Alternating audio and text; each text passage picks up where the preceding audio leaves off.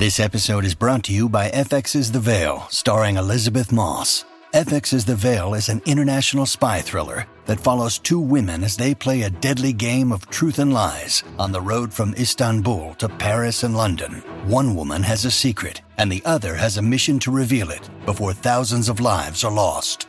FX's The Veil, now streaming, only on Hulu. This episode is brought to you by Sax.com. At Sax.com, it's easy to find your new vibe. Dive into the Western trend with gold cowboy boots from Stott, or go full 90s throwback with platforms from Prada. You can shop for everything on your agenda, whether it's a breezy Zimmermann dress for a garden party or a bright Chloe blazer for brunch. Find inspiration for your new vibe every day at Sax.com. Your brain needs support, and new Ollie Brainy Chews are a delightful way to take care of your cognitive health. Made with scientifically backed ingredients like Thai ginger, L-theanine, and caffeine, Brainy Chews support healthy brain function and help you find your focus, stay chill, or get energized. Be kind to your mind and get these nootropic chews at ollie.com. That's OLLY.com. These statements have not been evaluated by the Food and Drug Administration. This product is not intended to diagnose, treat, cure, or prevent any disease. Welcome to the New Books Network. I'm Chris Holmes, and this is Burned by Books. Here you'll find interviews with writers you already love, like Jennifer Egan and Rebecca Makkai, mixed in with up-and-coming voices like Alexandra Kleeman and Rumaan Alam. You'll find us wherever you listen to podcasts, but check out previous episodes at burnedbybooks.com and on Instagram and Twitter at Burned by Books. Let's start the show.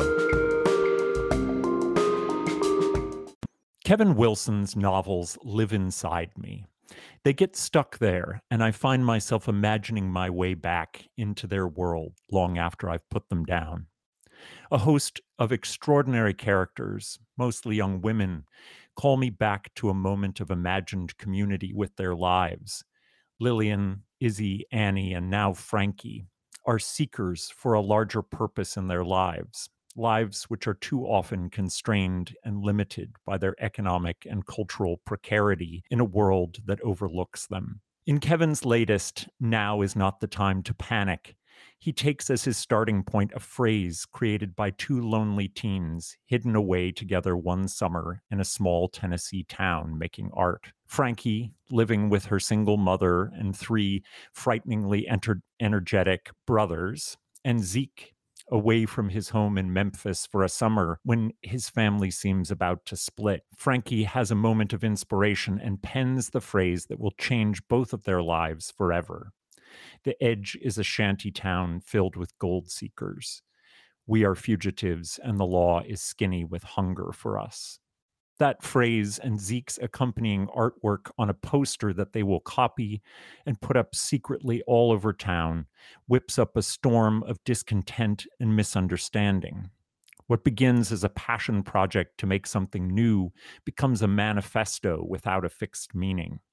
Skaters and gangs, sad militia, and overzealous reporters will each grab a hold of the magic they find in those words and pictures. As we track the conflagrations set by their art, Now is Not the Time to Panic asks a different kind of question. How can you hold on to a perfect moment in time when life is constantly running away from you, like sand in an hourglass? Frankie and Zeke, for one brief summer, find something like perfection in the making of art that has a tangible power and meaning in the world. They are, for a time, untouched by the demands of that world, and they show their love for one another not in physicality, but in the power of bringing something new into being. Art that they create together, but which lives its own life outside of them. Even when they lose control of the art they created, it marks them and that fleeting moment of youthful passion and vulnerability. Frankie and Zeke will hold that memory in very different ways, marked and scarred by what comes after. But the beauty and ephemerality of their act of creation lives on. As in all of his fiction, Now is Not the Time to Panic is a flashlight in a world where the power has gone out. And the hopefulness that comes with that illumination is found in the outsiders, the broken, the weirdos who are themselves so rarely seen by the society around them. Kevin Wilson proves again and again how attention to the smallest of lives and the good those misunderstood people bring into the world is a font of hopefulness that is too seldom tapped. I am grateful for Frankie and Zeke, for I too am a fugitive, and the law is skinny with hunger for me. Welcome back to the show, Kevin Wilson. Oh, thanks so much for having me back. I really appreciate it. It's a thrill to have you here again, and this is such a wonderful novel. The phrase at the center of it, "The edge is a shanty town filled with gold seekers. We are fugitives, and the law is skinny with hunger for us," has been a part of your life since well before the novel came into focus. Can you tell us how this incredibly evocative phrase became part of your life? Sure. So the summer after my freshman year of college at Vanderbilt University, I had had a pretty difficult year. I think it was just leaving home, moving out of this kind of rural space into, a world that was bigger and a little more difficult for me to understand. I was just kind of out of sorts. And that summer, I had a job working at the medical center, and I lived with my cousin, who was about 4 or 5 years older than me, and his best friend, Eric. And Eric had gone to NYU Film School. He just graduated with an MFA in theater and acting from Alabama. And we lived together that summer, and Eric was just super charismatic. He made little movies, and he just made art feel like it was this thing that like we could make, that it wasn't beyond me, which was, something that's kind of lovely to discover, and especially to have someone about your own age encourage you. And that summer, well, it had been the entire year previous, but in the early days of the internet, there was this like 700-page policy and procedures manual for the medical center that they wanted online.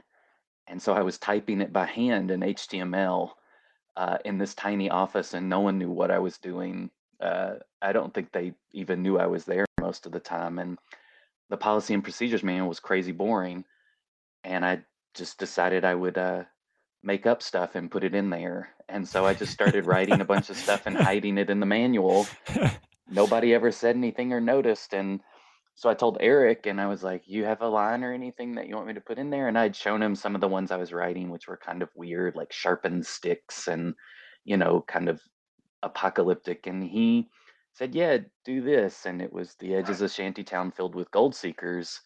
And his was "We are the new fugitives, and the law is skinny with hunger for us." And so I put that in the manual, and it like resonated in my brain, and I kind of edited it down to be "We are fugitives." And then for the rest of my life, I've said it in my head all the time, like a little mantra or something. It's calming, but I don't even think it's that. It's just the repetition of it, like centers me in some way or reminds me of myself. And so it's just been in my head, and like a lot of things that are in my head, I'm like, "Oh, let me get this out of there. I'll put it in my writing." And I put it in my first novel, The Family Fang. It's a line in there, and I was like, that'll do it. But I've also written about spontaneous human combustion 3 different times. So I kind of know maybe it's not the end of it yet. So I was like, yeah, it's not gone. I better try it again. So I was like, I got to make it the focal point of the book and not just a line. And really and truly, that's how I started the book. I had very little except the line, and then I had to have somebody that made the line, and that's kind of how the book shaped up. That's so fascinating. I've been walking around the house saying the phrase out loud for about a week, but I couldn't figure out why it's so sticky.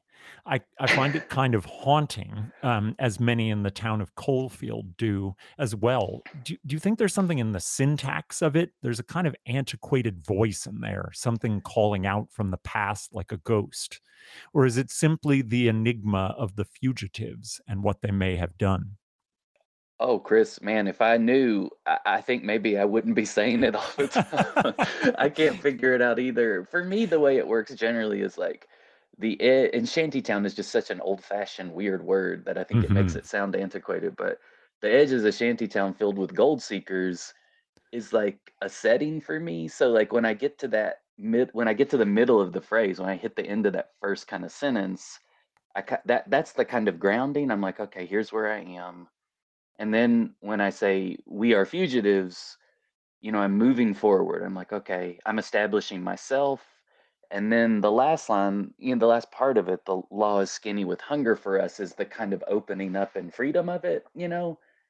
There is this, I am this, but I'm not caught, and that Mm-hmm. allows me to keep living. And so I don't know. It's like anything, like it's a code that you make up the meaning later. So I'm just kind of, for me, that's now kind of how the chant works. Hmm. Well, I have a feeling it's now stuck in my head, so I don't know whether to thank you for that or to to damn you. But um, After about 25 years, I know what you'll think. It will not be great. I'll send you the bill. Um, the I can't believe that Frankie wasn't already formed, and it's the line that made her, because she's indelible for me. But one of the things I love about this book is it's certainly about art, but it's also an homage to teen love, or to be more specific, teen outcast love. And Frankie and Zeke are outsiders in their own ways, even within their families, but with each other, they feel seen. There's something profound about that kind of teen love. What do you think it is? And does it have something to do with how temporary it is? Yeah, well, I mean, I'm trying to figure this out myself, like why I tend to write about people that are on the margins. And honestly, I think like part of it is, you mentioned something about like something that I always try to do is my focus is incredibly small. Like Hmm. I try to render like very, very singular people in a very, very constrained space, and just try to devote all of my attention to that small little space. So, um, and to my mind, like, it's almost impossible to render the whole world, right? I think Stephen Millhauser talks about this, that like to attempt to render the entire world will always end in failure. But if you just if you just focus on a grain of sand, in the specificity of it, you can evoke all the other grains of sand on that beach, and you can evoke the water of the ocean that laps against that beach, and you can evoke Mm. all the ships at sea, and you can evoke all the land that touches that ocean. And in the attempt to be small, you actually can render the whole world.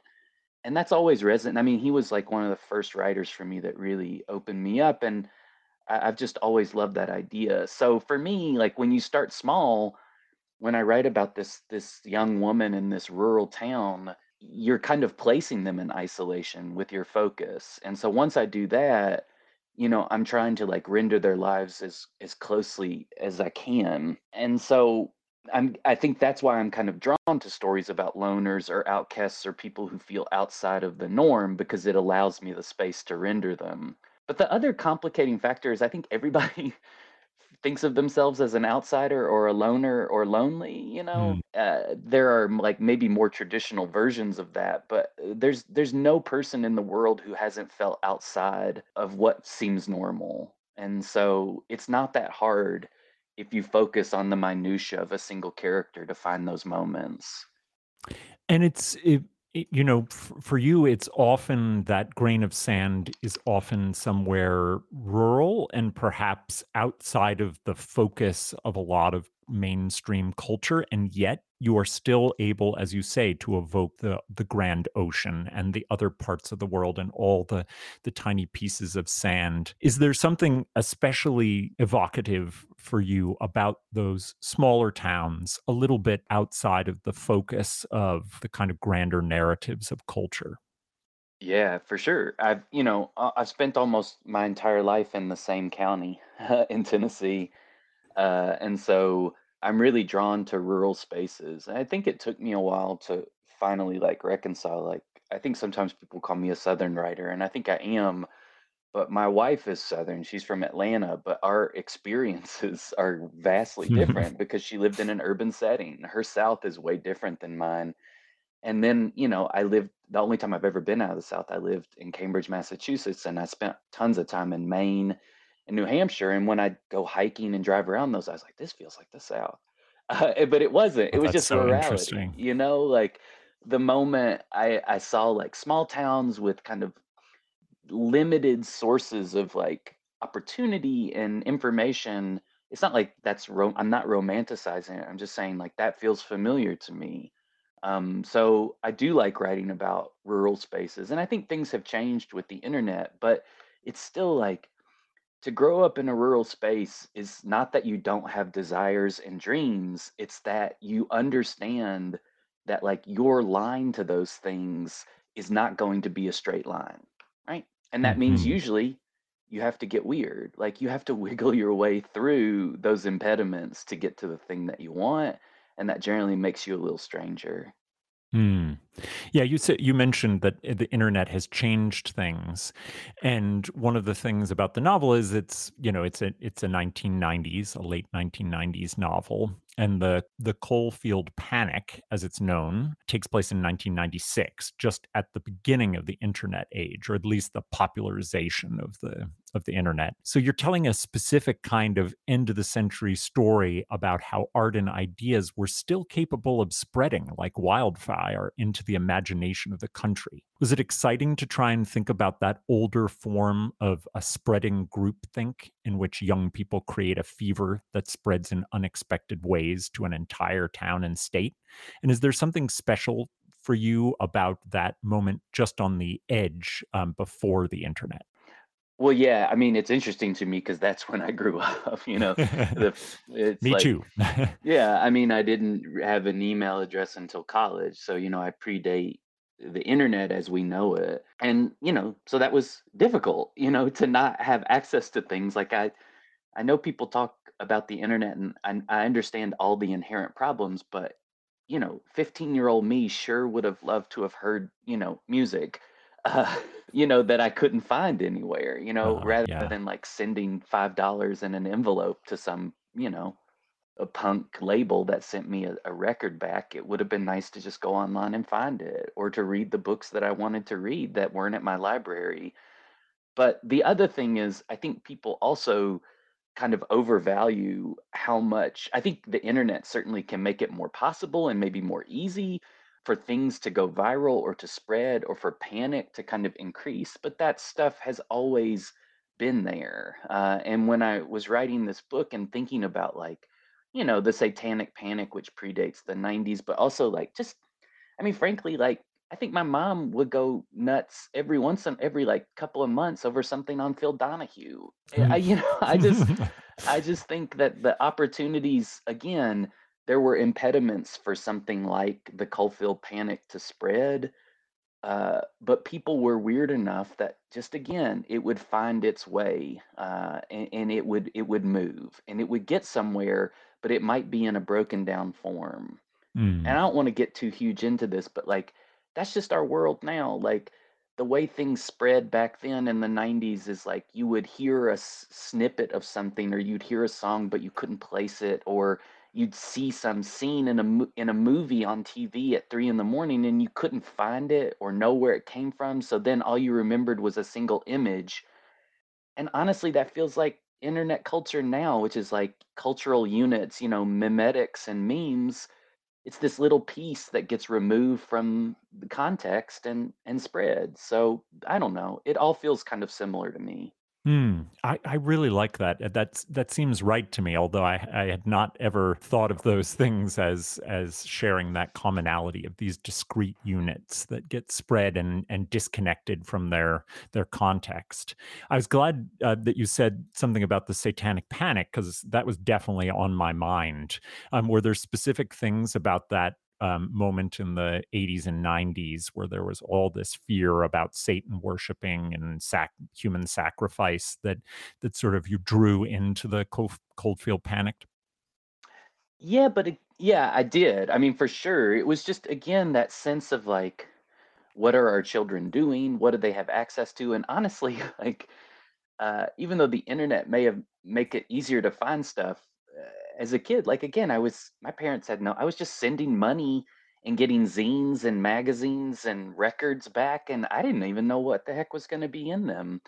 And also, I had no real way to trace the source of it or get more of it. So I kind of get like people were worried about like how things were like entering into the minds of children, and just like any kind of human nature, people went nuts and couldn't figure it out and made up these incredibly insane stories that made no sense.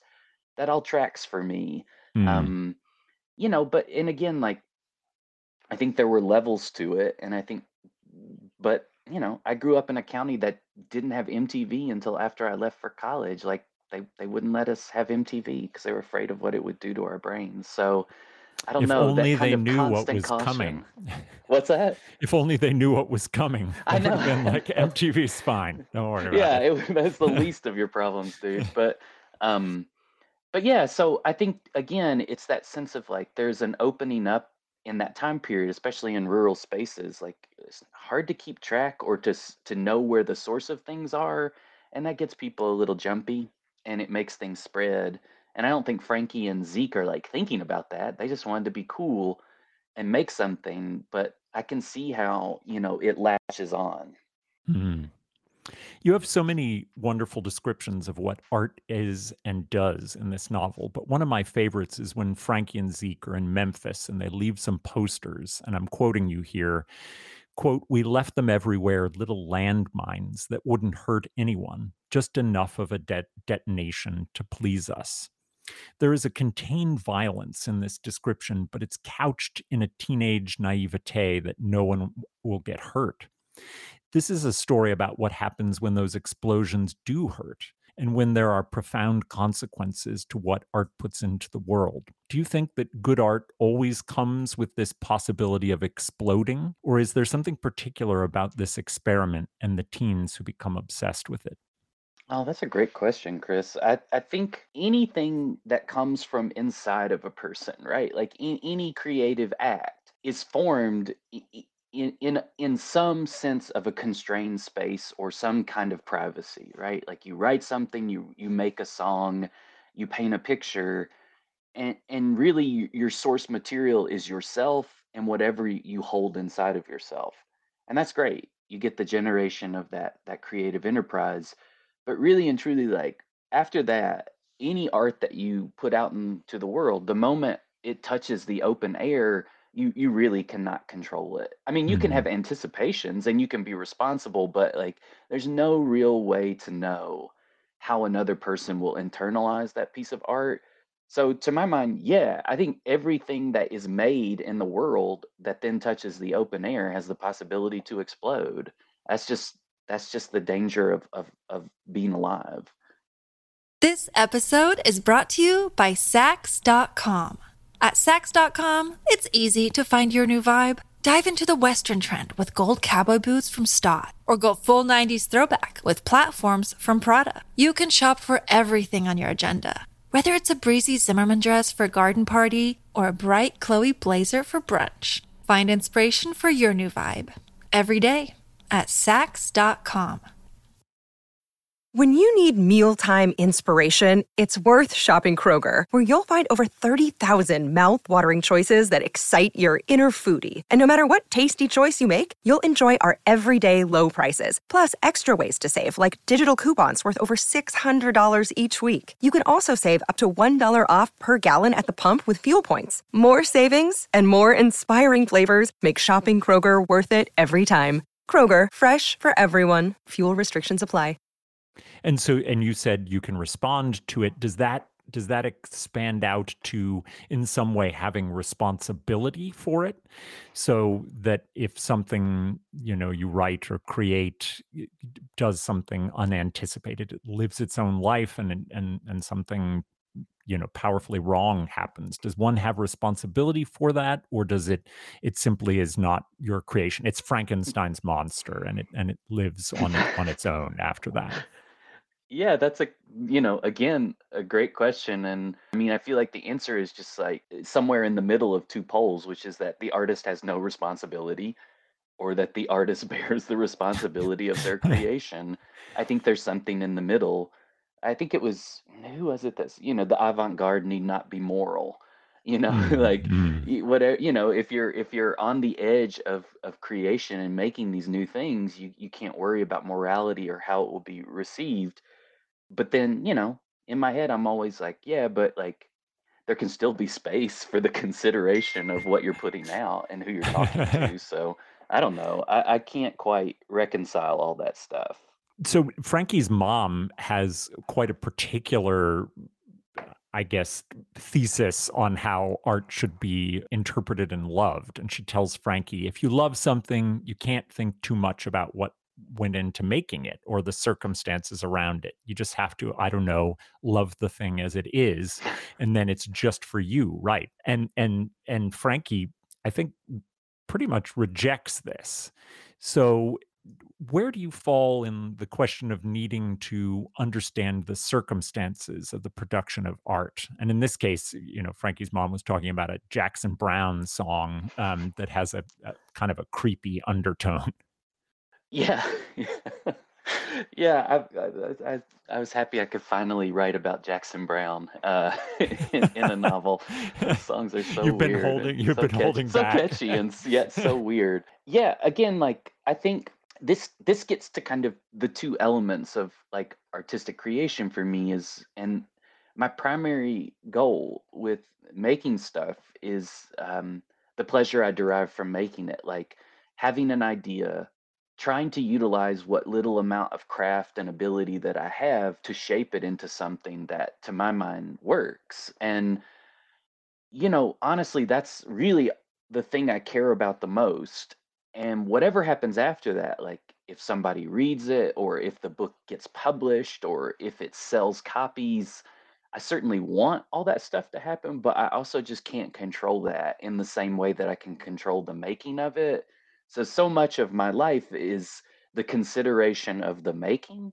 And so some of that is the consideration of the audience and trying to anticipate. But like for me, that all happens before. And in terms of like responsibility and everything that comes after, I certainly am happy to take responsibility for the stuff that I make, but I also just feel like it's almost completely out of my control at a certain point.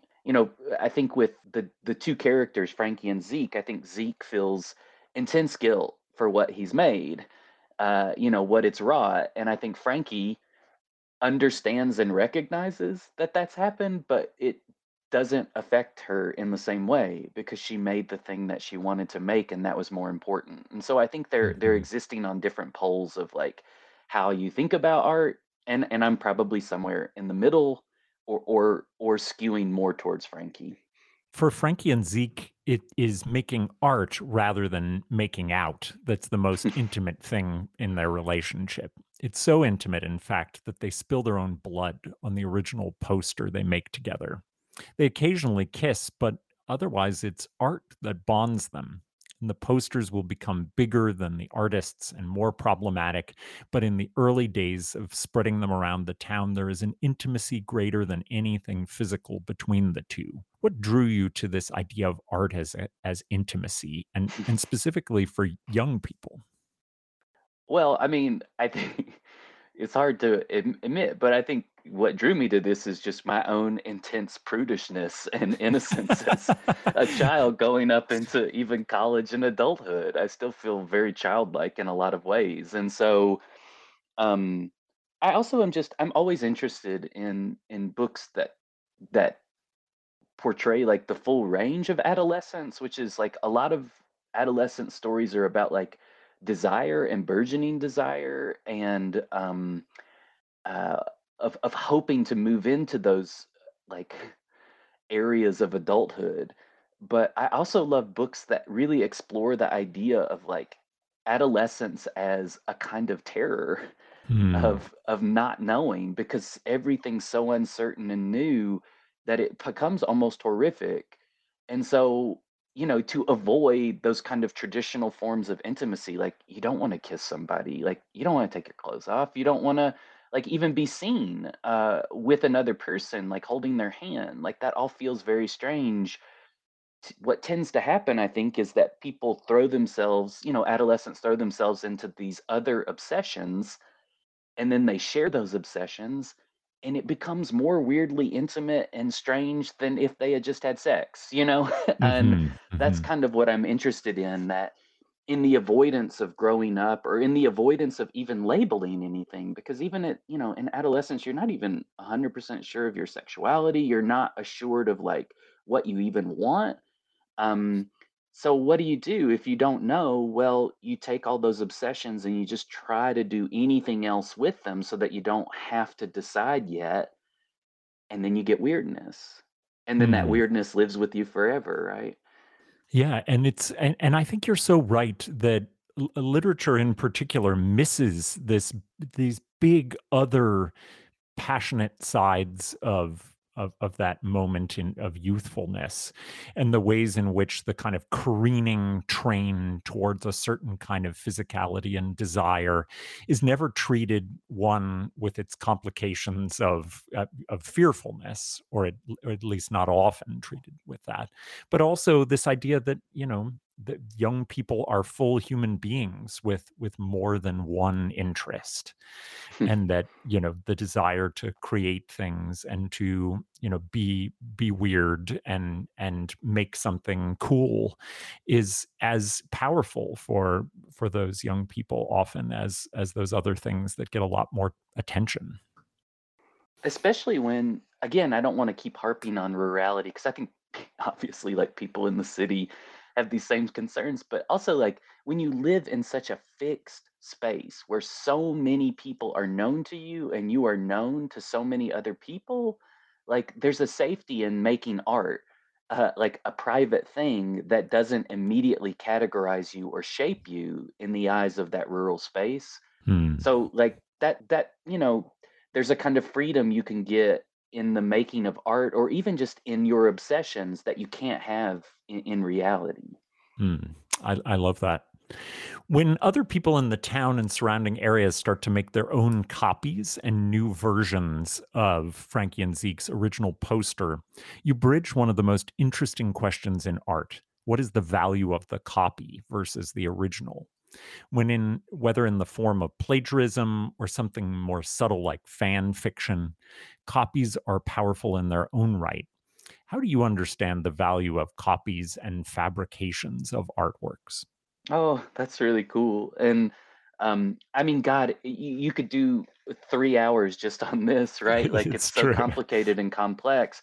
And I understand that like there's something about like owning the intellectual property, which I don't know, I find that so strange. But um, to my mind, it's just almost impossible to prevent this, right? That so much of art is the way an original thing resonates in the mind of someone else, and whether by choice or by not, there's going to be similarities. But what you're talking about, like where these characters are like making posters that are versions of Frankie and Zeke's poster, I think what Frankie would say is, "Oh, they don't have the same value," you know? And Mm, also mhm, like even the posters that they themselves make, the copy is not as important as the original one that has their actual blood on it. So mhm, I think Frankie in some ways is like, no, it's the object that holds the meaning because it holds the memory of the actual event. But I don't know that I fully believe that. Like, I think the copy can be just as powerful. I think it can do some things that the original can't. And, again, there are going to be people who see that weird copy poster and not know the original source. And I don't know. I don't know whose responsibility that is. I think this also just comes from like pretty much all I listen to is rap. And, you know, the interpolations and the sampling of existing oh, material yeah, in yeah. new and interesting ways, I don't want to lose that. In the same way that I recognize that people should get paid for what they want, for what they make, I have trouble fully accepting that.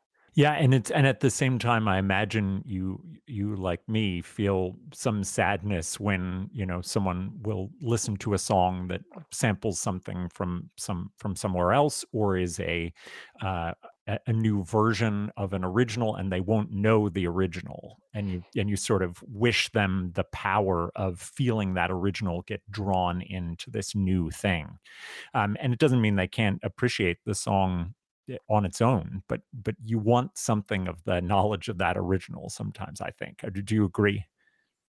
Yeah, I mean, obviously, like in a perfect world, you hear the copy and it sends you into the past to find the original, and then Hmm. you can exist with both of them. And actually, truly, like when I hear a sample in a rap song and I can't place it immediately, and it takes me a while to be like, oh, that violin is from this, that moment of resonance, of connection is almost more important than the song at that point. Like I love that Hmm. moment of seeing the connection.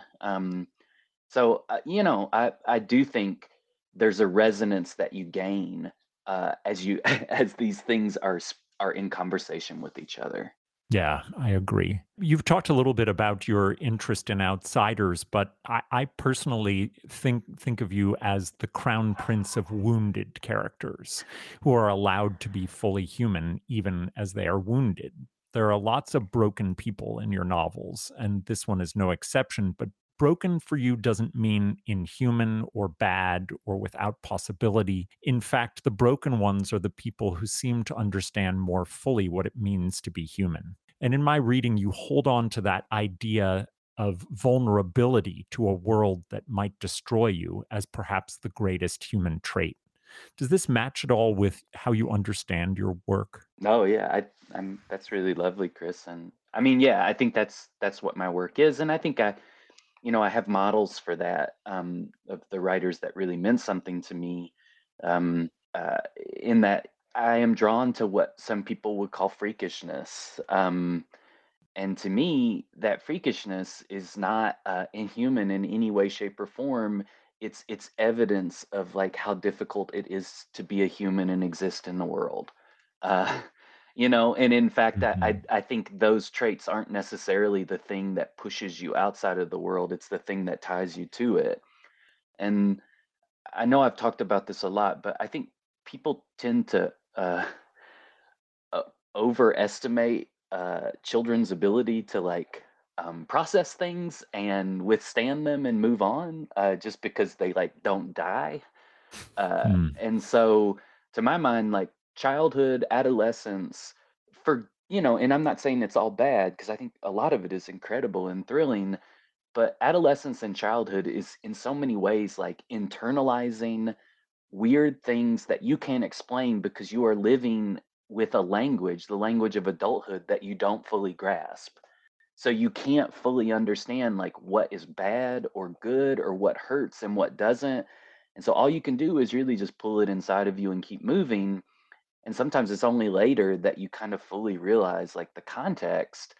And so kind of every person that like makes it through the world is going to bear some kind of mutation or freakishness, whether it's external or internal.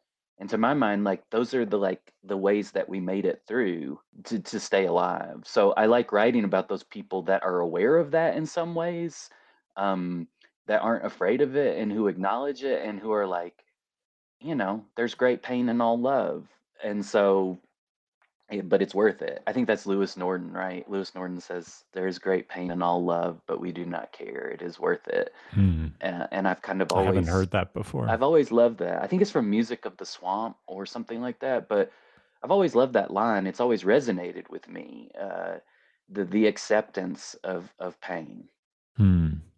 It's an unlikely turn of events that Hobart, the somewhat dopey boyfriend of Frankie's mother, who ends up offering a different kind of mantra to Frankie, an ode to being okay with feeling different or in friction with the world.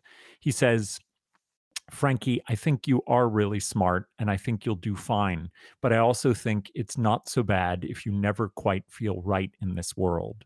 It's still worth hanging around. You just have to look harder to find things you love. This is such an important and not often heard of way of understanding discomfort and difference. Do you feel like not enough people are hearing this message? Well, I mean, I think people probably hear it, but it's also like not super comforting.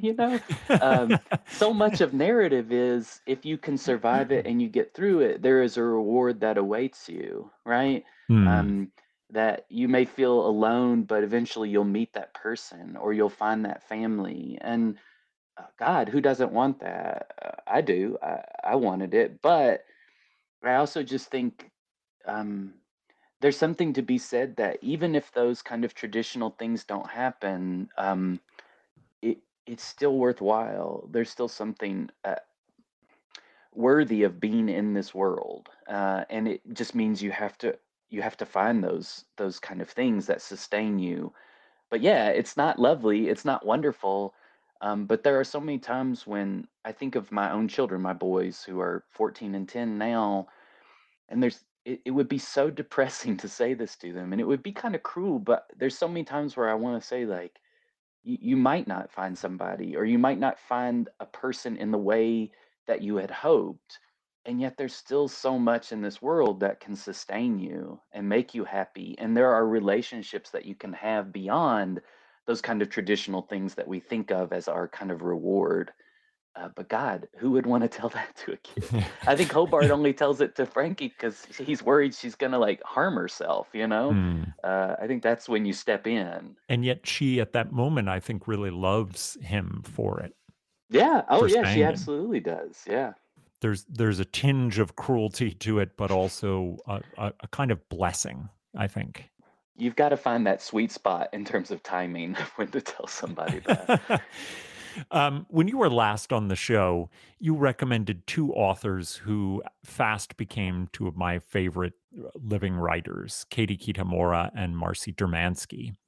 I'm hoping you'll have some new extraordinary recommendations for me and my listeners. What do you think we should read next? Oh, man. So the book I'm just kind of really going crazy about right now is Elizabeth Tan, and it's called Rubik. It came out a few years ago. And Tan is a Australian writer.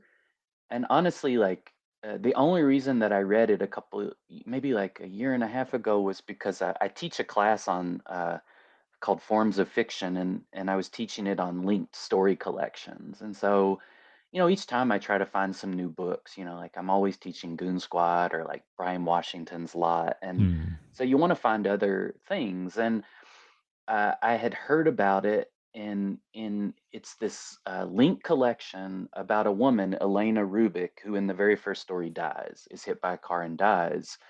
And then every other story after that is linked in some ways to the fallout, the residuals of Rubik's identity as it disperses. So, like, for instance, she writes fan fiction, and her username, Rubik3, on this fan fiction site called Luxury Replicants, is still there. And people wonder why the new chapter hasn't been written. And then, you know, all these different ways in which, again, thinking about mimetic culture, like these units of ourselves, like keep going even after. It's just like this, it's just an incredibly beautiful book. That's also utterly confounding, like very strange. It reminds me of Inception or The Matrix, and it talks about both of those movies. But one thing, and the reason I don't want to harp on it too much, but a student in my class this semester passed away suddenly without warning, and when there's only 15 of you in a class, that absence is pretty huge. And then we were just about to start this book that's about death and grief, and I just thought, oh shit, are we going to do this? And I talked to the class, and they wanted to, and I remember in the very first class, there's a section of it where it talks about the way in which people stay alive, even if it's in the memory of other people or inside other people. And it was this line that said, a body persisting, a body persisting in other bodies. And I just almost lost it in class. I was just like, okay, this is going to help me get through it. And even without that experience, it's just such an extraordinary book that I just don't hear, people talk about. But it's incredible. And then the other last book I'd probably recommend, just because I tend to like go backwards once I find something I like to try to see what else there is. And one of my favorite books of all time is Rachel Ingalls' Mrs. Caliban, which is about a woman who falls in love with like a fish man. And so then I read like The Pisces, which is about a woman falling in love with a merman. And then I was like looking, and someone was like, yeah, there's this, I can't remember, a Canadian writer, but the novel's called Bear. And it's about a woman who goes to Nova Scotia and falls in love with a bear. And I was like, all right, so there's just like this is a pretty populated territory that I didn't know about, of people falling in love with like animal creatures. But from that, I started to look at more Canadian writers that I don't know anything about. And it led me to a writer named Gwendolyn McEwen, who is mostly known as a poet, but she wrote this novel. I think she wrote it when she was 18. It was like published when she was 22, called Julian the Magician. And again, just such an odd, beautiful, weird book. It honestly reminds me a lot of like if Cormac McCarthy was a little more mystical, you know? Oh, wow. It's very short. It's kind of strange. Everything, there's like a line on every page that is just like, again, detonates in an interesting way. And it's very much about like the sway that you can hold over a person if they think you're magic, like that you can create narrative, or you can make them understand things in ways that they wouldn't through the use of like art or craft. It's just a cool book that, again, I tried to think of 2 books for the podcast that like maybe people hadn't read, and also it might be hard to find. I mean, I haven't heard of either of these, and they sound incredible. I too lost a student mid-semester a while back, and that experience of the sort of the empty chair and not quite knowing how to deal with the fact that there is a presence. There's a presence in the absence. Yeah. And so I'm so called to this Elizabeth Tan novel, and the Julian the Magician. I mean, it sounds incredible. Yeah. Oh, good. Well, I hope you like them. Yeah, and I know that listeners are always looking for something overlooked or something that they can kind of dig for and find new excitements. So I'm thankful for these, and I am thankful for this novel. Now is not the time to panic. I just think is yet again a truly wonderful novel of yours, and it was really a pleasure to get to talk to you again about it, Kevin. Oh, it was such a gift. I really appreciate it, Chris. Thank you. Thank you.